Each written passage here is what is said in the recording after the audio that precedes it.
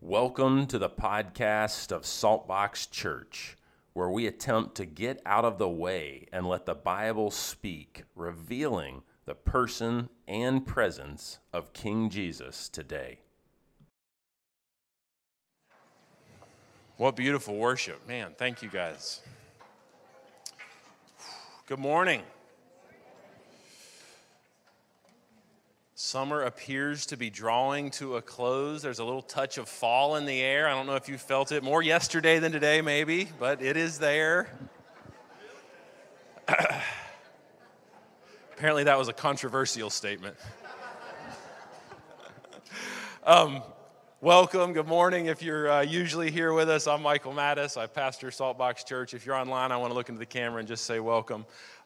Take your Bible. We are in Acts 10. The house lights will probably come up here in just a minute. I'm going to pivot this morning off of Acts 10:38, and we're going to take a little bit more of a topical, although exegetical approach to this topic that Acts 10:38 brings us. So if you're opening a paper Bible, do it. If you're scrolling on your phone, Acts 10:38 is where we are going to start, and then we will back up from there. Let me see if I can find Acts in my Bible.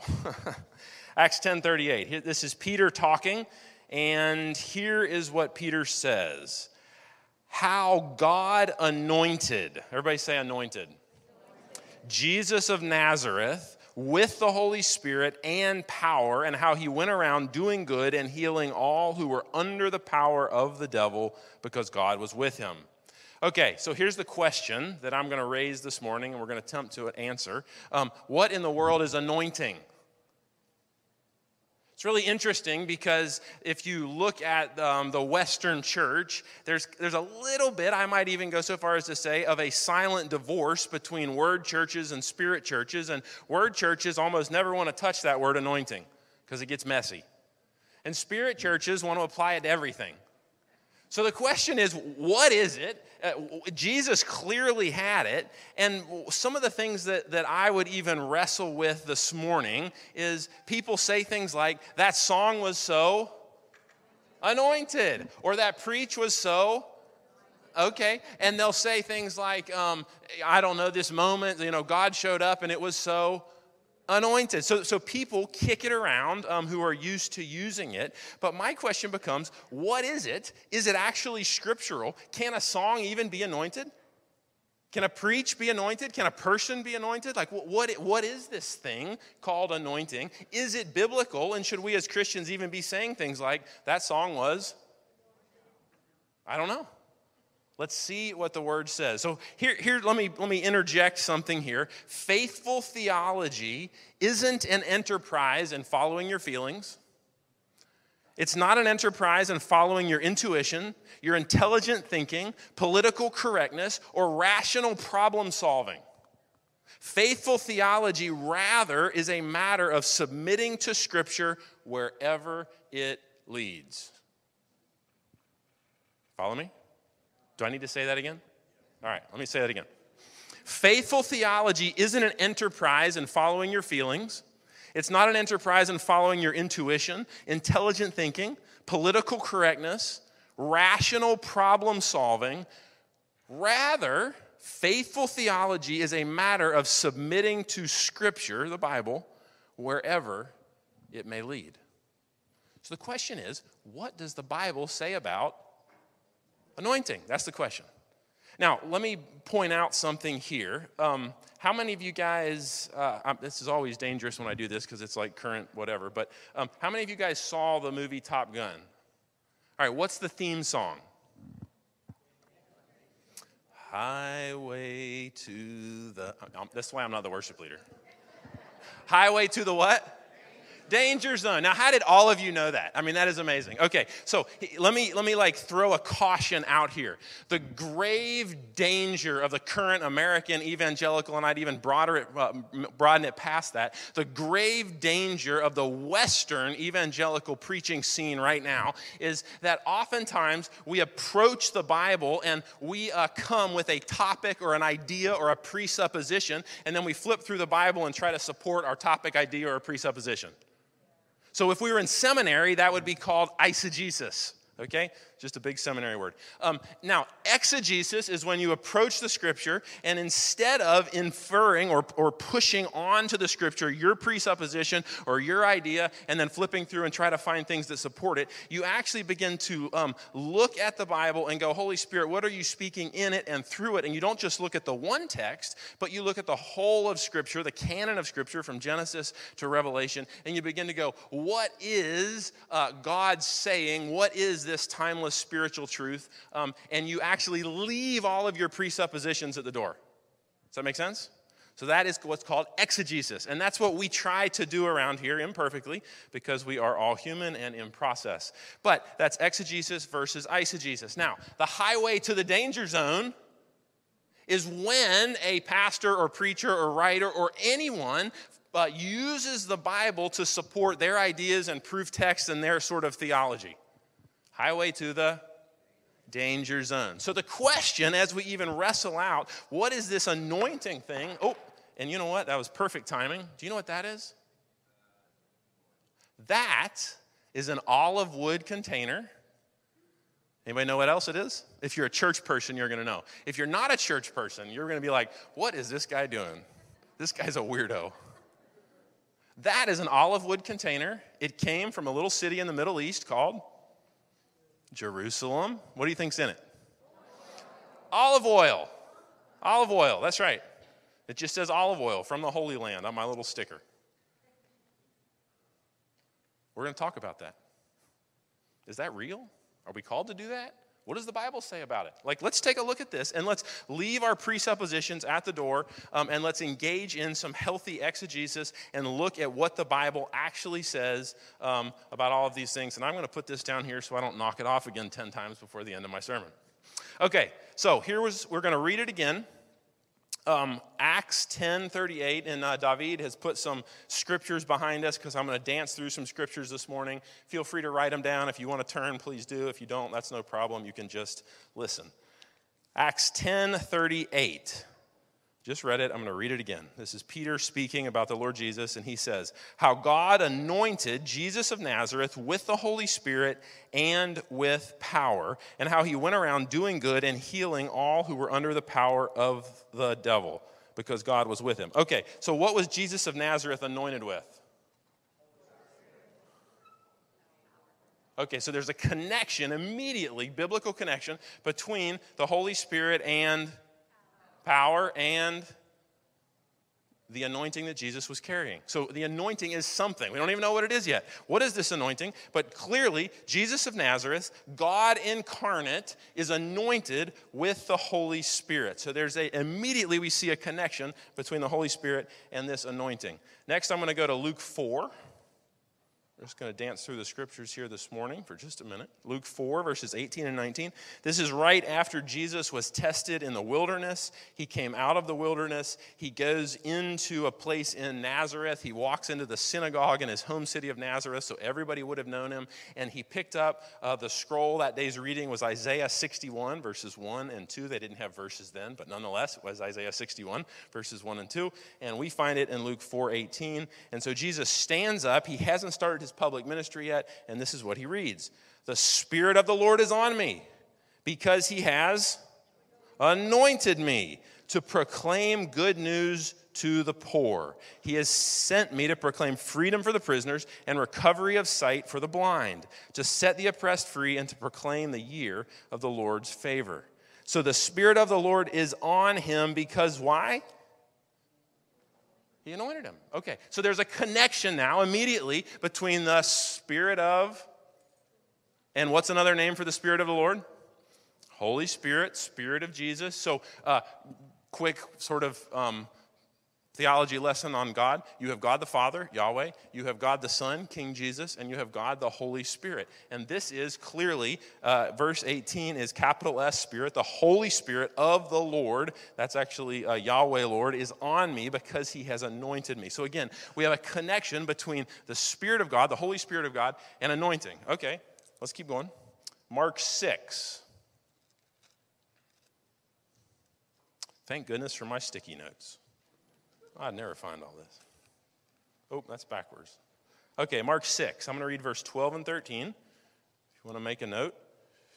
I'm reading out of the NIV today. So Jesus sent out a group of, I believe it was 72 at this point, but he sent out a group of people, and he instructed them to take no bread and to go and minister the gospel to people. So verse 12, here's where we pick up in Mark 6.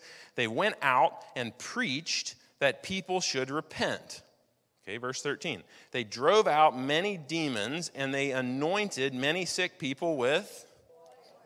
Now, let me give you permission here this morning. If you've never had anybody or seen anybody anointed with oil, you have permission to go, boy, that sounds weird. Let's give you full permission, okay? And I don't understand this, and we're actually going to talk about it, so that's why I brought it. But that's what Jesus said to do. Now, go back to our opening statement. What is faithful theology?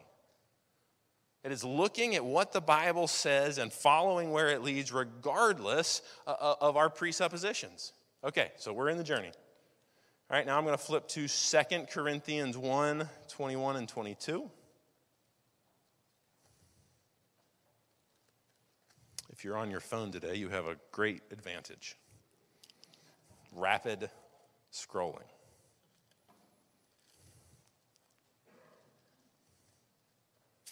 Be helpful if I could find it.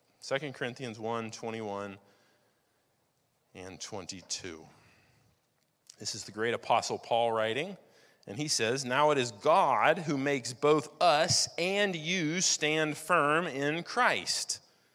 He anointed us," cryo, same Greek word here. He anointed us, so who's anointed?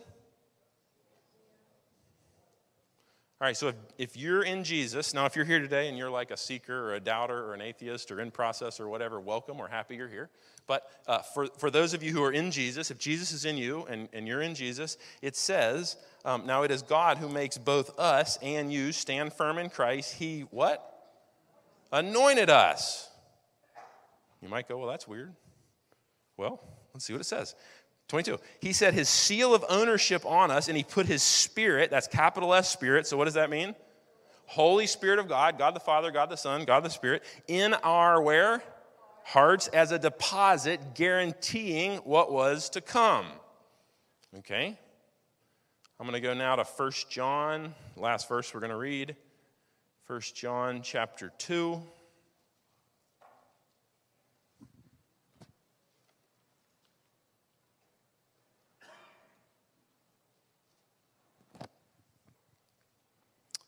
We're going to read verse 20, and then we're going to read verse 27.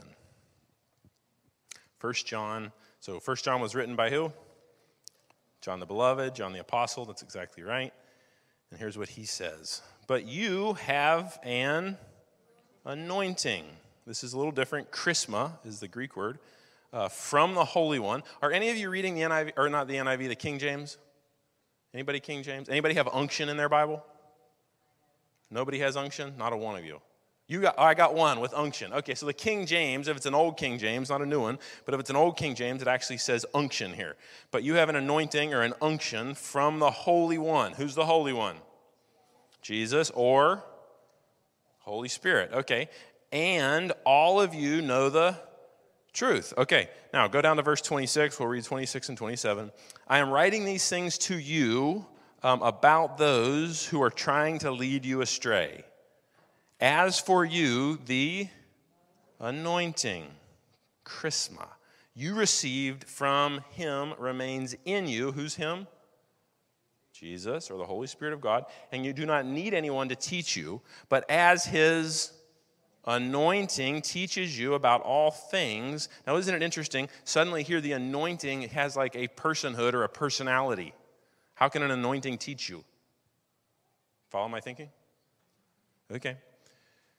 But his anointing teaches you about all things, and just as the anointing is real, not counterfeit, just as it taught you, remain in him. Okay, let's pray, and then let's see if we can open the word together. Holy Spirit, I pray that you would enliven our hearts, and you would allow us to see the truth of your word and make really bold application from your word into our lives. We give you full permission. Amen. Okay, so here's what we're going to try to do. We're going to take a kind of an overview of anointing. What is it? Old and New Testament. We're going to talk about Christ's anointing for just a minute. We're going to really try to define anointing. What does this even mean? Then we're going to look at quickly at the 5 ways this was used in the Old Testament, the word anointing. We're going to talk about how this God interacts with us. And then we're going to talk about the anointing of every believer and then unique calling and anointing. And then we're going to flip it at the very end and go, okay, can we lose anointing? Sound good? So, and here's the question that as we go through, I want us to be able to answer at the end of this is, can we biblically say a song's anointed or a preach is anointed? And typically, most of the time when I hear Christians use it, it has to do with like things that make you feel warm and fuzzy. You know what I'm saying? That felt good. So, I could turn in on a radio, and it could be a non-Christian, totally secular song, and it could make me feel good. Was that anointed? How about this one? Let me be silly with you for just a second. Let's say I'm playing football with my kids. I turn my face. The football hits me in the jaw, knocks a couple teeth out. I have to go in for oral surgery. In the process, I share Jesus with a nurse. The nurse comes to Christ. Was the football anointed? Like, I don't hear Christians going around saying, oh, man, that football that knocked his teeth out, that was anointed. Okay, but let's open it. Let's move that way. So, okay, anointing overview. As I look through all of the texts that we just read, I would say very simply to you, the anointing becomes in the New Testament another word for the Holy Spirit of God. It's synonymous with the Holy Spirit of God.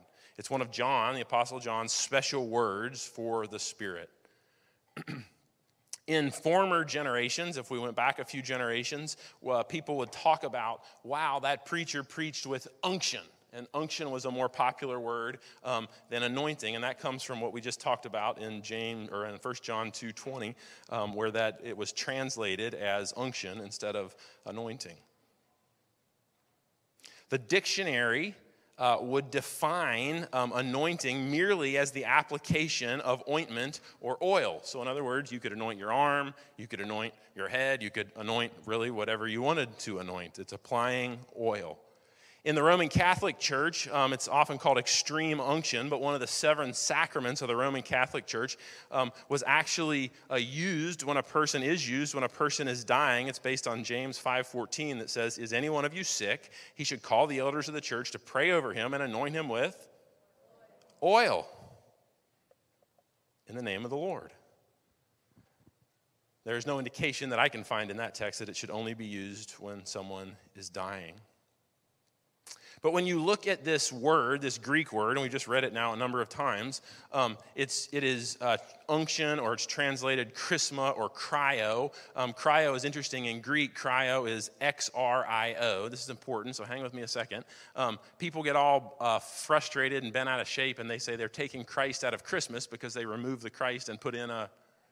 But here's the thing. X in Greek actually means Christ. Really interesting. So cryo, XRIO, means to anoint, or it's like the rubbing or pouring of olive oil on someone, and it's where we get Christ. It means king. I'm going to open that in just a minute. So let's even pivot right there into this. What is Christ's anointing? Because we started with Acts 10:38, how God anointed Jesus of Nazareth with the Holy Spirit. So the Holy Spirit anointed Jesus. What does this even mean? Okay. So Christ's anointing, cryo, that word underlines Christ. It means Messiah. It means anointed one. It means king. That's why you hear me say a lot of times King Jesus, because Christ isn't like a first name. It's like a title.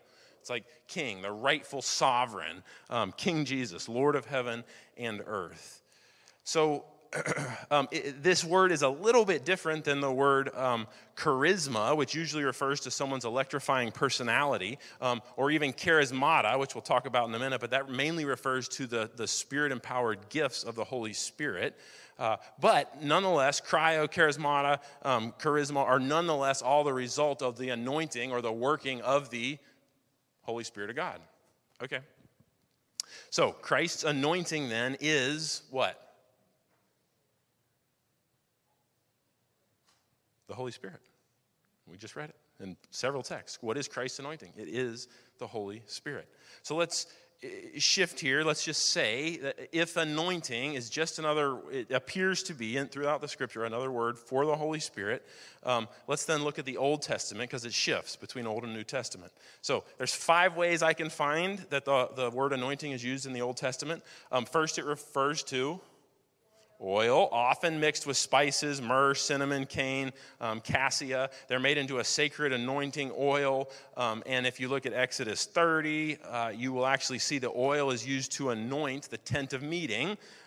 It's also used to anoint the table and its articles, its lampstands, its accessories. So today it would be like us coming in here and you guys going around and anointing all this. Well, we better anoint the speaker and we better anoint the chair. And sometimes Christians do that. Well, and that's not necessarily wrong, but that's very Old Testament. And we now live in the New Testament. That's right. So, okay. So the first way is it actually refers to olive oil, and the anointing oil, anything it touched, was then said to be holy. Secondly, anointing refers to the consecration of priests. So the same oil was poured actually on Aaron's head in the Old Testament and on his sons. It was a very, very serious matter. If you want to look that up, it's Leviticus 8, Leviticus 10, Leviticus 21, or Numbers 4. But the way they set apart the priests was actually to pour oil on their head. And this wouldn't be done just like a drip, drip. This is like, oil. So now let's just think about this for a minute. I don't have hair. I'm a bald guy. But if I had hair and if I had beard and you poured oil, like a quart of olive oil on my head, it's now, what's it doing to my hair? It's all up in my hair. What about my beard? It's up in my pores. It's in my eye. It's like, it is everywhere. It is like all over me. Now, what's it doing to my clothes? Dripping down my clothes. What's it doing all the way down to my sandaled feet? Okay. Now, in the Old Testament, the anointing oil is used as a precursor or as a symbol of the Holy Spirit in the New. So the oil is poured down, and literally the oil gets into every pore. It is all over you. It is like, you are, and in the Old Testament, the Holy Spirit came on you. In the New Testament, the Holy Spirit actually comes in you. It's interesting. The Spirit of Jesus lives in you. Okay, so the first it referred to, olive oil mixed with spices. Secondly, it refers to the consecration of the priests. Third, the anointing oil refers to the consecration of the kings. If you're reading about in the one-year Bible with us a couple books ago, we just read about Saul being anointed by Samuel, and in order to anoint him, Samuel took a big horn of oil, so it's like a big cow or bull's horn of oil, and what's he do? Dumps it on him, symbolizing what? The Holy Spirit of God has chosen you, anointed you, set you apart, and called you to be king. Okay. And then when God removes sort of the anointing from King Saul, and actually, then Saul goes and anoints David, same thing. He goes and kind of anoints David secretly, but he dumps this oil on him. In that moment, Saul still has his kingly position, but the anointing or the empowering of the Holy Spirit has now passed to David. Okay, well done. So the third thing is anointing refers to the consecration of kings. Okay, fourthly, and I think this is probably most important, the anointing in the Old Testament becomes very closely associated with the Holy Spirit. And the Holy Spirit is probably part of the Godhead that is most misunderstood, not talked about, and I think even worth our conversation this morning.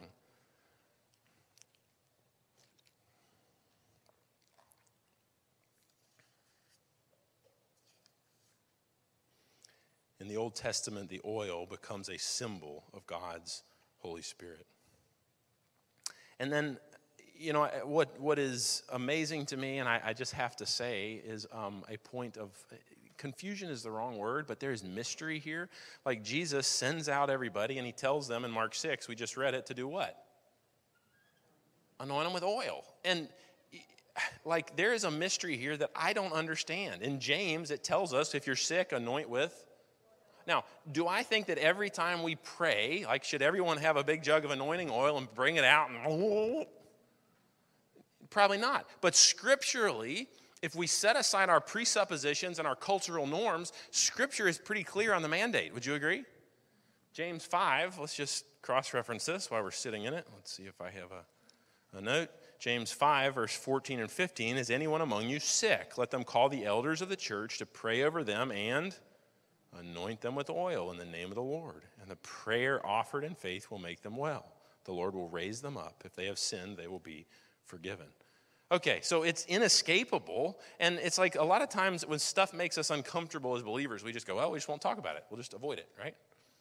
But I think you have to look at it. All right, so the fifth use of the word in the Old Testament that I can find is the prophets were said to be anointed, and there's no oil. So what were they anointed with? Spirit of God. What is the Spirit of God? The Holy Spirit, the Spirit of Jesus. So when Jesus ascended, we talked about this months and months ago, but when Jesus ascended or was coronated, crowned king after he was resurrected from the dead and he went back to his heavenly home and took his seat beside the right hand of the Father, he then released the Holy Spirit like a big jug of oil. And that's the breakout that we just read about a few Sundays ago in Pentecost. So the Holy Spirit, the oil of the Old Testament, actually becomes the person of the new. It's why the anointing is going to teach you, because the anointing is a person. His name is the Holy Spirit. That's right. So that's the kind of the way that all sort of fits together. So let's shift here for just a second. The way and I think this is probably important as we try to understand anointing, how does a triune God, we talked about that, God the Father, God the Son, God the Holy Spirit, even interact with us? And this is an ultra simplification, but I'm going to do it anyway. Repentance, getting right or confessing sin, is done before a Yahweh God, a holy God. We're saved and redeemed by Jesus, that's right. And then we're actually filled and empowered and anointed by the Holy Spirit. Now, do I think you ought to walk around in like Walmart or, Harris Teeter and go up to people and tell them you're anointed? I don't recommend it. I just don't. In fact, I'd have to actually ask Abby, but I don't think I ever probably use that word. It's just like it's like there's even a presupposition. Was worship this morning anointed? Well, if the Holy Spirit of God used worship to touch David's heart, is it then anointed? Yeah. But I don't know that I'm going to stand up here and say worship was anointed. I mean, I think I guess technically could. Okay, so there is an anointing, if you want to cross-reference 2 Peter 2:9 or Revelation 5:9 and 10, there is this idea that every believer in Christ is actually anointed with the Holy Spirit. If you're filled with the Spirit, if you're in Christ, if Christ lives in you, then you are anointed. You're anointed. There's the priesthood of all the believers. Now, let me shift or pivot here just a second. There's also an idea that I think we have to open if we're going to responsibly look at this. Are there unique anointings or callings? If anointing is synonymous, Old Testament with oil, with the Holy Spirit, New Testament, if this oil is synonymous or the anointing is synonymous with the Holy Spirit, then are there unique callings that the Holy Spirit puts on each of us as believers? Yes, it's spiritual gifts. We could go to, I realize this is scripture heavy this morning, but we could go to 1 Corinthians 12, verse 4. There are different kinds of gifts, charismata, but the same Spirit. Who's the Spirit? The Holy Spirit. So I would even begin to open this door here that you have a responsibility, if you're a believer in Christ and if Christ is in you, to actually seek Him and find what is your unique calling. What is your unique gifting? What has He called and created you to do? And if the word anointing makes you feel weird, then don't use it. The question is just one of calling. What has He created you to do? And then go after that with some level of fervor, because there is a purpose that is on your life. It's interesting because I just read a study that someone did, and there's 3 ways that people look at their physical jobs. And some people look at their job just as something that provides for them. Okay, some people look at their job like as a career, and they're like advancing in a path. Some people look or work at their job as a calling. In other words, there's a higher pursuit of contributing to the greater good. There's a sense of mission. And I wrestled with that because God is not and will not guarantee that every believer everywhere is going, your occupation is not necessarily your calling. Okay, those are different. So take the Apostle Paul. The Apostle Paul's occupation was what? Tent making. Okay, he makes in leather tents. We're going to get back to that as we continue on in the book of Acts. But what was his calling?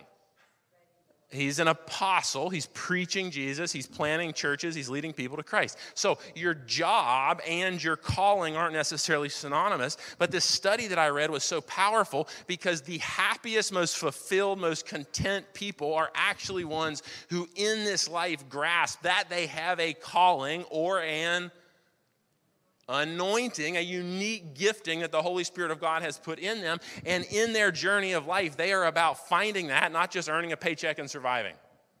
You hear me? So like that is one of these, there is a unique calling or anointing, and I think we even get to see it on Jesus. God anointed Jesus of Nazareth with the Holy Spirit and with power, and he went around doing good and healing all who were under the power of the devil because God was with him. Okay, so that's part of the calling or the anointing of the Lord Jesus. Now, I think we get into difficulty here because people's ego and ambition gets into the picture, and some don't like their anointing because it doesn't result in a high profile. We get frustrated, we get disappointed, we get our feelings hurt. And Paul actually likened this to parts of the body. Some are more for noble use, some are for not so much noble use. But regardless, there's a unique calling that we as people have. So I'd actually say to you, what are your God-given gifts? What is your purpose? What is your calling? And have you opened the door even to read that 1 Corinthians 12, 4 through 11, to even go, Lord, what are my unique gifts? Okay, let's ask this question for just a minute. Is it possible to lose our anointing? Is it possible to lose the Holy Spirit of God? This is a trick hard question. This is a theological conundrum. Here we go. We're gonna do our best here. So the Holy Spirit, Romans 8:9, Paul says, is given as a deposit or a seal on the heart of every believer. Okay, so in that sense, if the Holy Spirit is given to us, we are also anointed. Okay, so in the same way that you're not going to lose your salvation. So if I choose to go live a life of sin, am I going to lose my salvation? No. In the same way then, in terms of like the universal anointing on my life, because at some point I've given my life to the Lord Jesus, am I going to lose that anointing? No. But here's what it does say. Ephesians 4:30 and 1 Thessalonians 5:19 talk about grieving or quenching the Holy Spirit of God. So, in a universal sort of big picture theological sense, am I going to lose my salvation? Absolutely not. Am I going to lose that same anointing that accompanies my salvation? No. But if I am choosing a life of rebellion or resistance against the lordship of Christ Jesus, and I'm going to go my own way and do my own thing, and you got to like change your American mindset of rebellion is not necessarily drinking and chewing and partying and all the garbage that most people think of it as. Rebellion is a sin in the human heart that exalts its will against God and says, no, you're not God, I am God, and I'm going to do what I want. And what you want might be to go out and have a big, beautiful career and house and home, or it might be to go be, I don't know, homeless, or you could be anything you want. Your choice of rebellion can manifest itself in any number of ways. So you have to be very careful that we don't judge people externally and say they're not, they're grieving the Holy Spirit of God. So let me see if I can tie this together.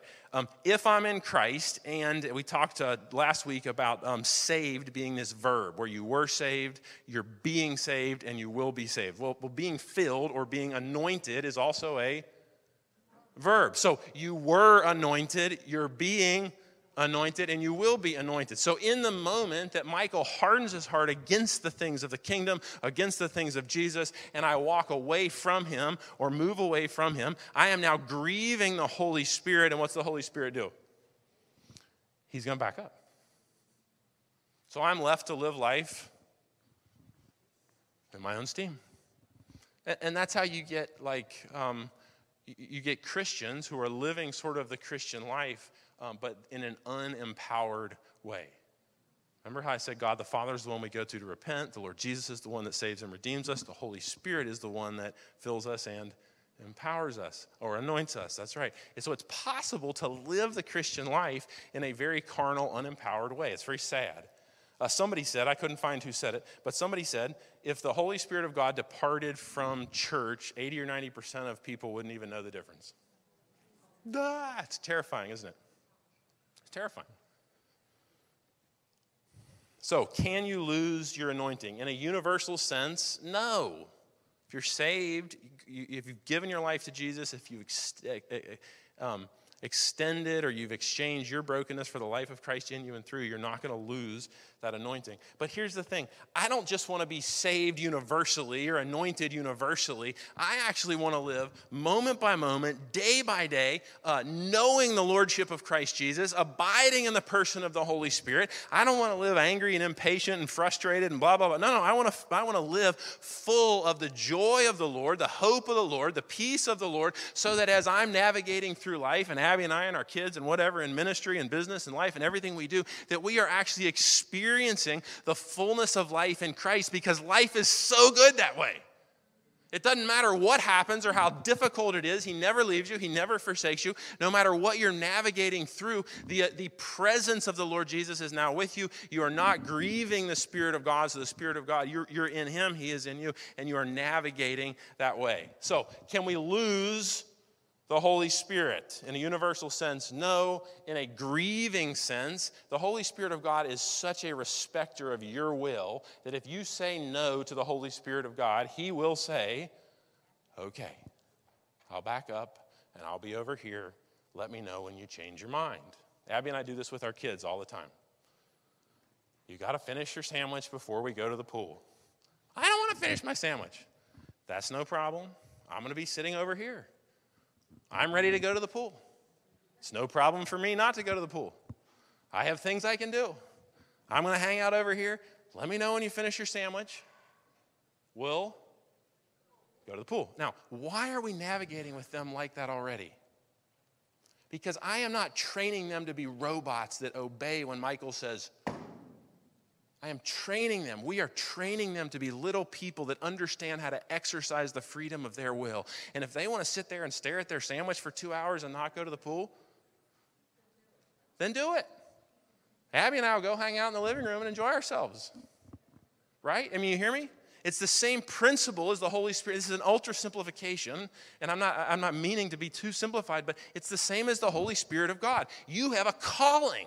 If Jesus is in you and you are in Jesus, the Holy Spirit of God is in you. If you've been filled with the Spirit, you are anointed to actually shift your work, your neighborhood, your friendships, every sphere that you are entered into. You are anointed to become a carrier of the very kingdom of God and interject that type of freedom and life and hope and joy, no matter how dark and bleary or dreary things seem. You are anointed to carry that type of power and hope into every situation. But it's our choice, right? Just like the pool, as silly as that is. Ezra, when you finish your sandwich, we'll go to the... I don't want to. We do this all the time. Like not just in every situation of our life. We just do it. And I am committed, and I don't do it perfectly. Half the time I got to go back and ask their forgiveness or Abby's forgiveness.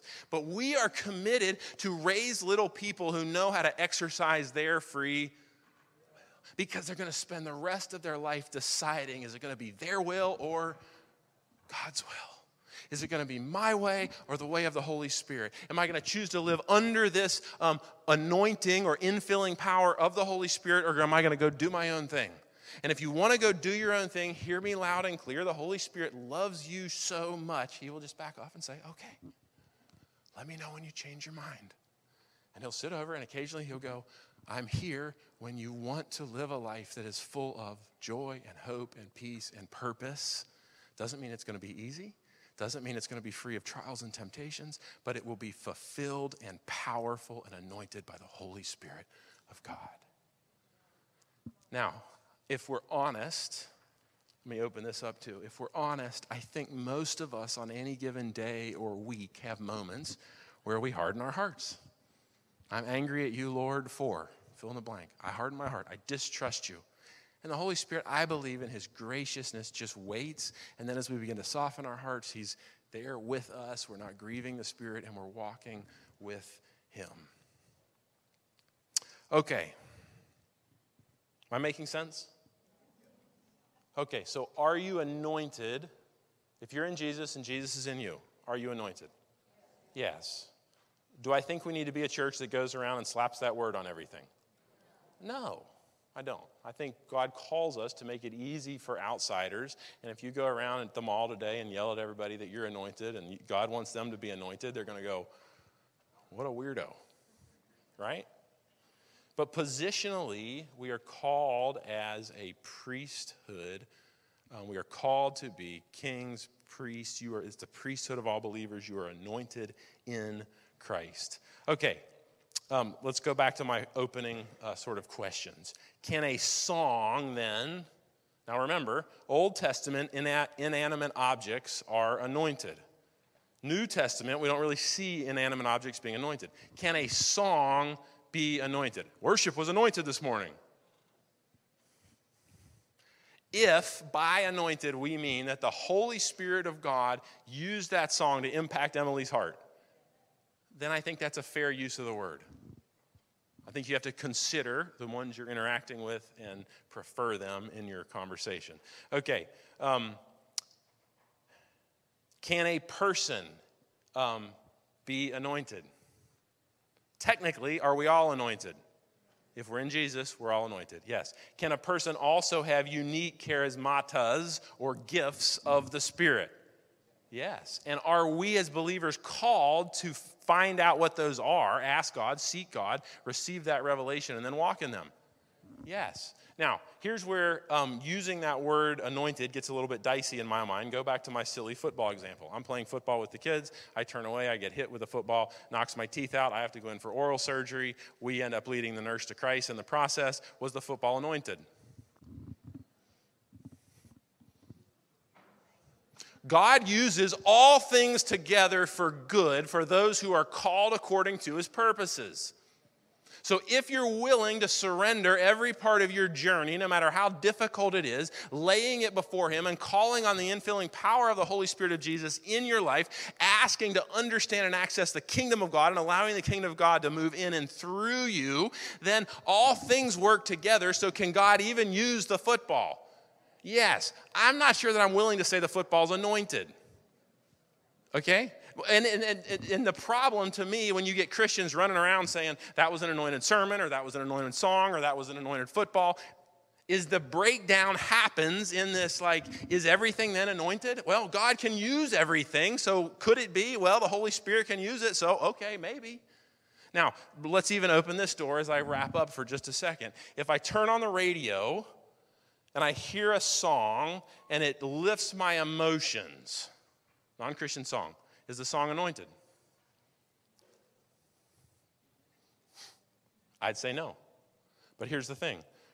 Romans, I think it's 11:29. I have no idea where it is in my notes. I think it's 11:29. If you really want to know, you can come find me afterwards and I'll dig it out. But what it says is the gifts of God are irrevocable. Did God create music? Yeah, it was in heaven.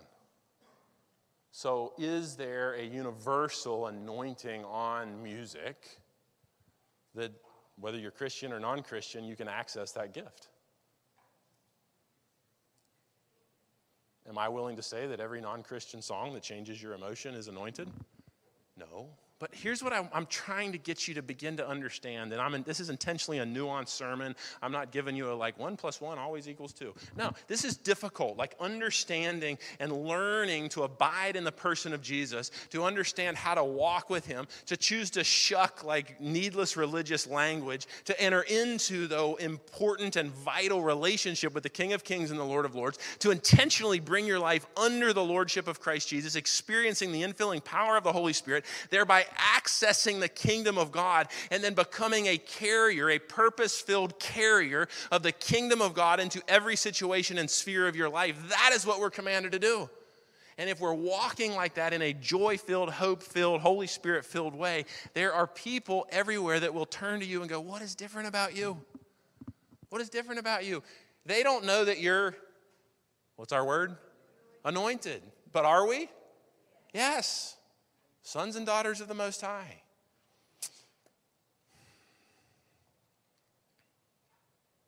Okay. Worship team, would y'all come out? Wasn't that a good ending? That was a textbook sermon ending. That's it. That's all I have. Here's what we're going to do. We're going to close in a song, and I'm going to have you stand up with me, and we're going to worship. And if you're here and you've never believed in the Lord before, I want you just to go, Lord, if you're real, would you reveal yourself to me? If you're here and you would go, man, I want some more of that Holy Spirit anointing, you can call it whatever you want. There's going to be a prayer team up here. Prayer team, if you'll come up, and we would love to pray with you. And as we close, we're just going to worship Jesus. And then I'll close us in a prayer in just a minute. If you want to come up and worship in this little space in the front, feel free. If you want to sit in your chair, feel free. Lots of freedom around here. If you want to come up and get special prayer, please do. Let's join in and worship, and then I'll close this.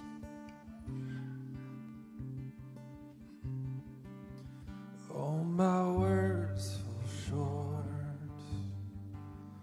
I've got nothing new. How could I express all my gratitude?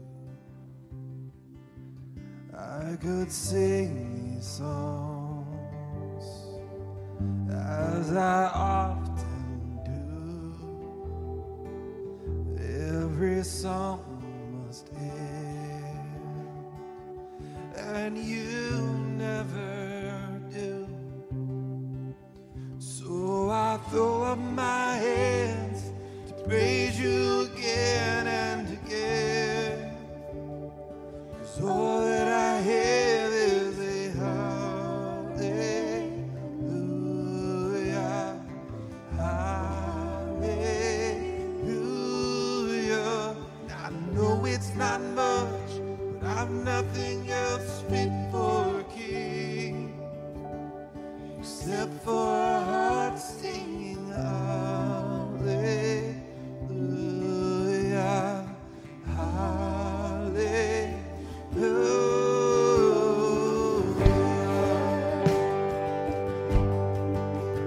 I've got one response. I've got just one move. With my arms stretched wide, I will worship you.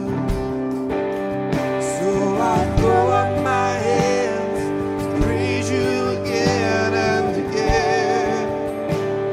'Cause all that I have is a hallelujah, hallelujah. I know it's not much, I've nothing else fit for a king except for a heart singing hallelujah,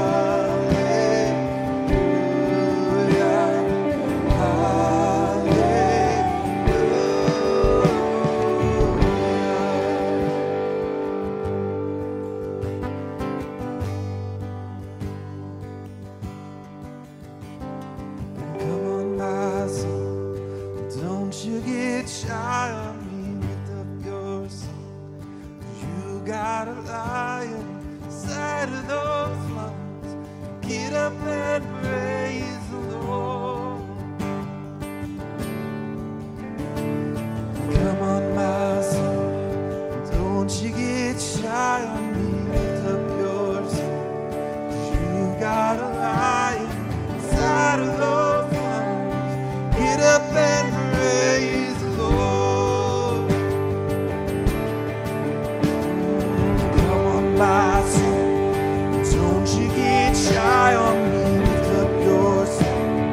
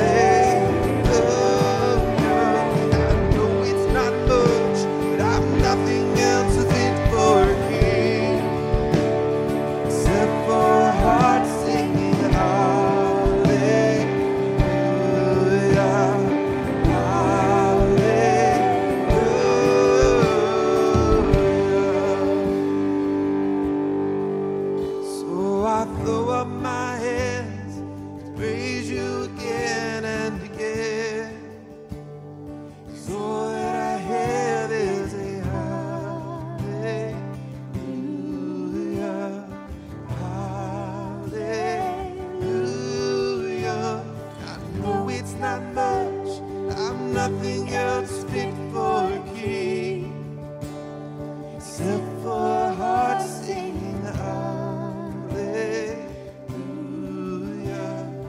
hallelujah.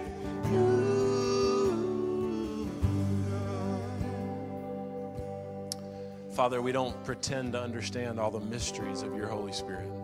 Lord, we don't pretend to understand all the mysteries of the King of Kings and Lord of Lords.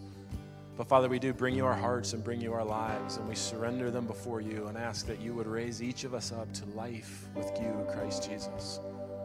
Father, I pray that whatever it means to experience the full infilling power of your Holy Spirit in our lives, that you would allow us to walk like that. Father, as we go from this place today, I pray that this body of believers would experience your great grace upon their lives. I pray they would sense your gracious hand guiding and leading. Father, I pray that you would give us ears to hear and eyes to see what you are doing and to participate with you in it. Father, I pray that we would be a body that accesses the unseen kingdom of God and participates in bringing that spiritual reality into our lives. Father, we love you, we praise you, and we worship you. I pray that as we exit today, that you would watch over each person, each family, going before and coming behind. In the mighty name of Jesus, we pray. Amen. Thank you for listening to this podcast of Saltbox Church. If this content was helpful to you, please like it, rate it, review it, and share it on social media, as that is helpful to us. We believe when a person grows in their own Jesus journey, everyone around them benefits and gets better.